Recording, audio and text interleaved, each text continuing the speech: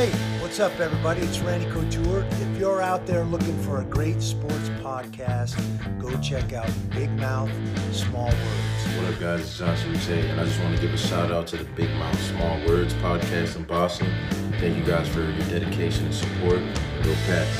Hey, it's Big Jim from 98.5 The Sports Hub, and I love listening to Big Mouth Small Words. Check them out at Big Mouth Small Words Podcast. Big Mouth Small Words Sports Talk.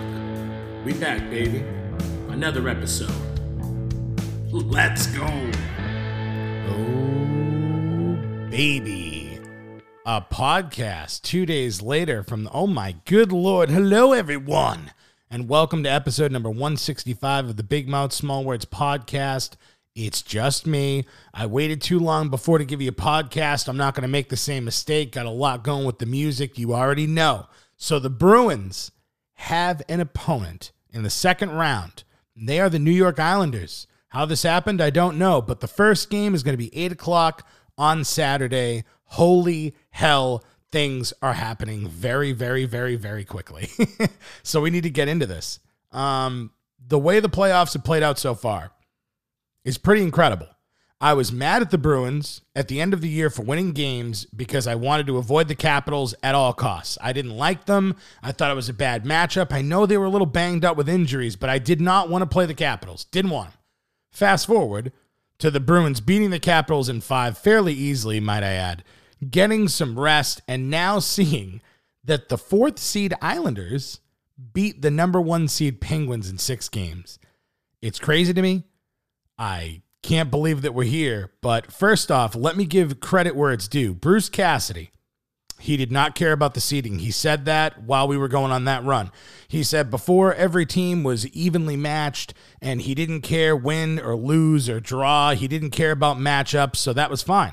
The Bruins ended with the 3rd seed, and now somehow they've managed to get home ice advantage with that 3rd seed, and this could not have worked out any better. This is awesome for the Bruins. So it's not all good though. So calm down, everybody. I'm getting a little ahead of myself here. So the Islanders looked horrible heading into the playoffs, but they look a lot different now that they are in the playoffs. I've been watching the series closely. I knew that they would be physical, and I knew that they were going to grind some games out. I was hoping the series would go 7. It didn't. I really thought that the Penguins were going to win that series because they have the firepower. But I was impressed, man. I was impressed how the Islanders handled going down in games and coming back strong. They didn't make many mistakes, and they cashed in on opportunities. If you give the Islanders an opportunity, man, they are going to cash in. Do not make a mistake with them. Now you throw in how good their goaltending has become. It's a recipe for a scary playoff team, man. You do not want to have to deal with a hot goaltender. So let's go over the Bruins versus the Islanders. This is not going to be like a 30-minute podcast, probably just going to be 15 minutes, but I wanted to go a little more in-depth and tell you guys what I expect to see from this series. So I'm going to go to the season series, and I know it doesn't so much matter, but you know what? Those who don't know their own past are doomed to repeat it. So let's go over this really quickly. Between these two teams, the Islanders owned the Bruins in the first half of the regular season, and the Bruins got some redemption late with their playoff push. The Islanders went 5 wins, 2 losses, and 1 draw. The Bruins went 3 wins, 3 losses, and 2 draws. Those records indicate that the Islanders were much better. But when you look at the numbers, it was so freaking close. The goals for was 18-20. It was only a 2-goal difference. The power play percentage was a 1% difference, and the penalty kill percentage was a 1% difference. I mean, most every game that these two teams came down to the wire, and it was one mistake that cost each one of them the games. So that makes for scary but fun playoff hockey. I'm going to be terrified, but I mean, this is a good matchup, man. And when I look and I try to make a determination on who's going to win a playoff series, I go by certain categories. As we did for the last round, we would go for the offensive edge, defensive, goaltending, and X factors. I don't have Batch. I don't have Matt, so I'm going to do it myself here. When it comes to the offense, I have to give the offensive edge to the Bruins. I think that after that trade deadline where they acquired Taylor Hall, Riley, Lazar, it was huge for the team. And the thing is, it's hard to find another team that can match the Bruins' perfection line of Pasternak and Marshy and Bergeron. But now that you have to deal with the second line, and the second line is just as formidable as the first, it really screws with teams, man. I mean, Craig Smith, David Krejci, and Taylor Hall are a matchup nightmare for anyone. I don't know if anyone can compare to that line when they're playing at their best. And I don't think we've seen Krejci's best yet, so I'm telling you, when playoff Krejci comes in, it's going to be bad. I think Lazar makes that fourth line a lot more physical. I think they're a lot more dangerous now. I think that third line, man, it could go either way. You know, Ritchie, Coyle, and DeBrusk usually find themselves on the score sheet, and mostly Ritchie, which makes no sense. But the Islanders have some weapons too. Don't get me wrong. Barzal, Eberle, Palmieri, Clutterbuck. I actually think when I look at all these players, I think that the Islanders have the edge in the third and fourth lines, but I think the Bruins have the edge with the first and second line. And honestly, I'm going to get a little bit of slack here, but I don't think it's close. I really don't. I don't think it's close when it comes to the first two lineups. So I'm giving the edge to the Bruins when it comes to offense. Defense is tougher. I like what both teams are doing. I think Charlie McAvoy is one of the best in the game at defense. But here's my issue with the Bruins. And I'm not saying the Islanders are anything great, but Grzelcyk, is he great? He's good offensively, but we're talking about defense here. He's very small. He gets bodied off the puck a lot. Riley, I do like, but he's hit or miss. Speaking of hit or miss, Brandon Carlo, dude, I mean, second line defensive pair, and he can't get the puck out of the zone. He'll have some good moments, but mostly, I don't know. So the Islanders, they've got some solid players. I like Leddy. I like Pulock. I like Mayfield. But I think, man, when I come down to it, it's rough. I think that the Islanders are defensively tougher. I think that they're bigger and tougher. I think that they're more aggressive offensively. I just also think they don't have anyone that can match McAvoy. So I'm going to go with a push here. I did talk to Batch a little bit about this. He's not overly impressed by the Islanders. Batch had it as a clear win for the Bruins. I don't think it's that clear. It all depends on how we play. So for now, I'm going to put that as a push. So the Bruins have the offensive edge. Defense, I'll say, is a push. I know that's a cop-out, but it's where I'm going with it.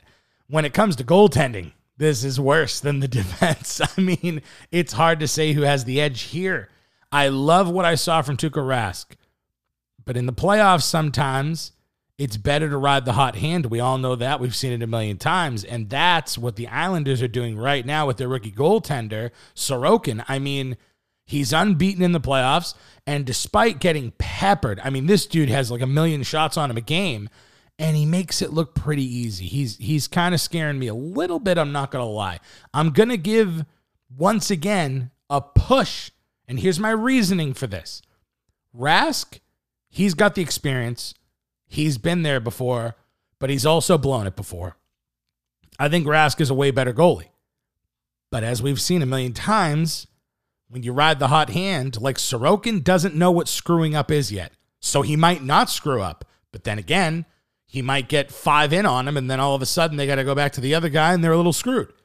Well, he's a pretty good goalie too. But I'm going to say, I got to say push, dude.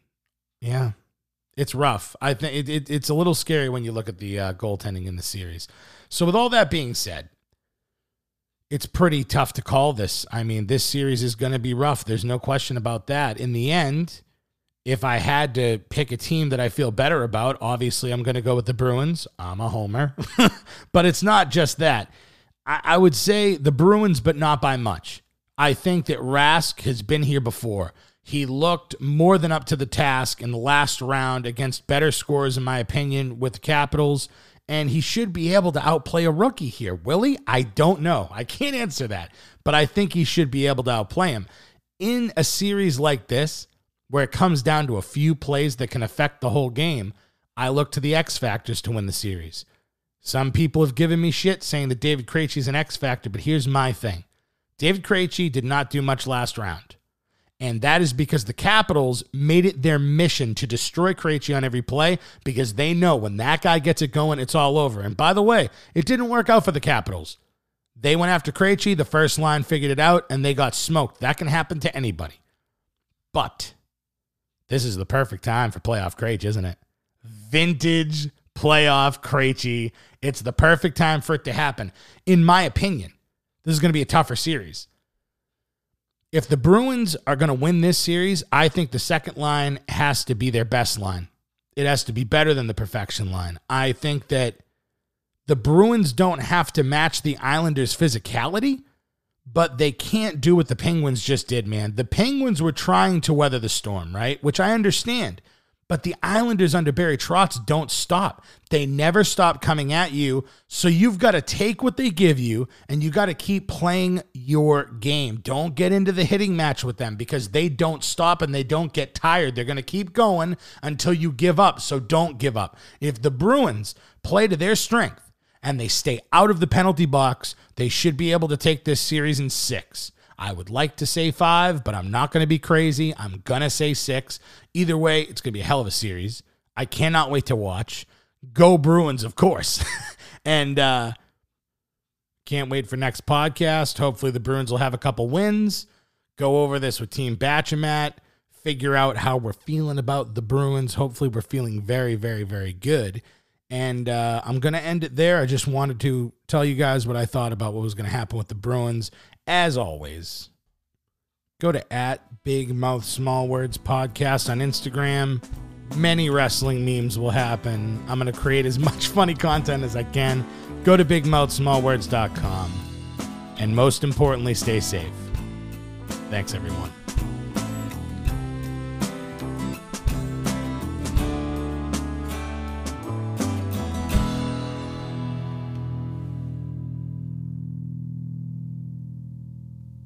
Fucking embarrassing!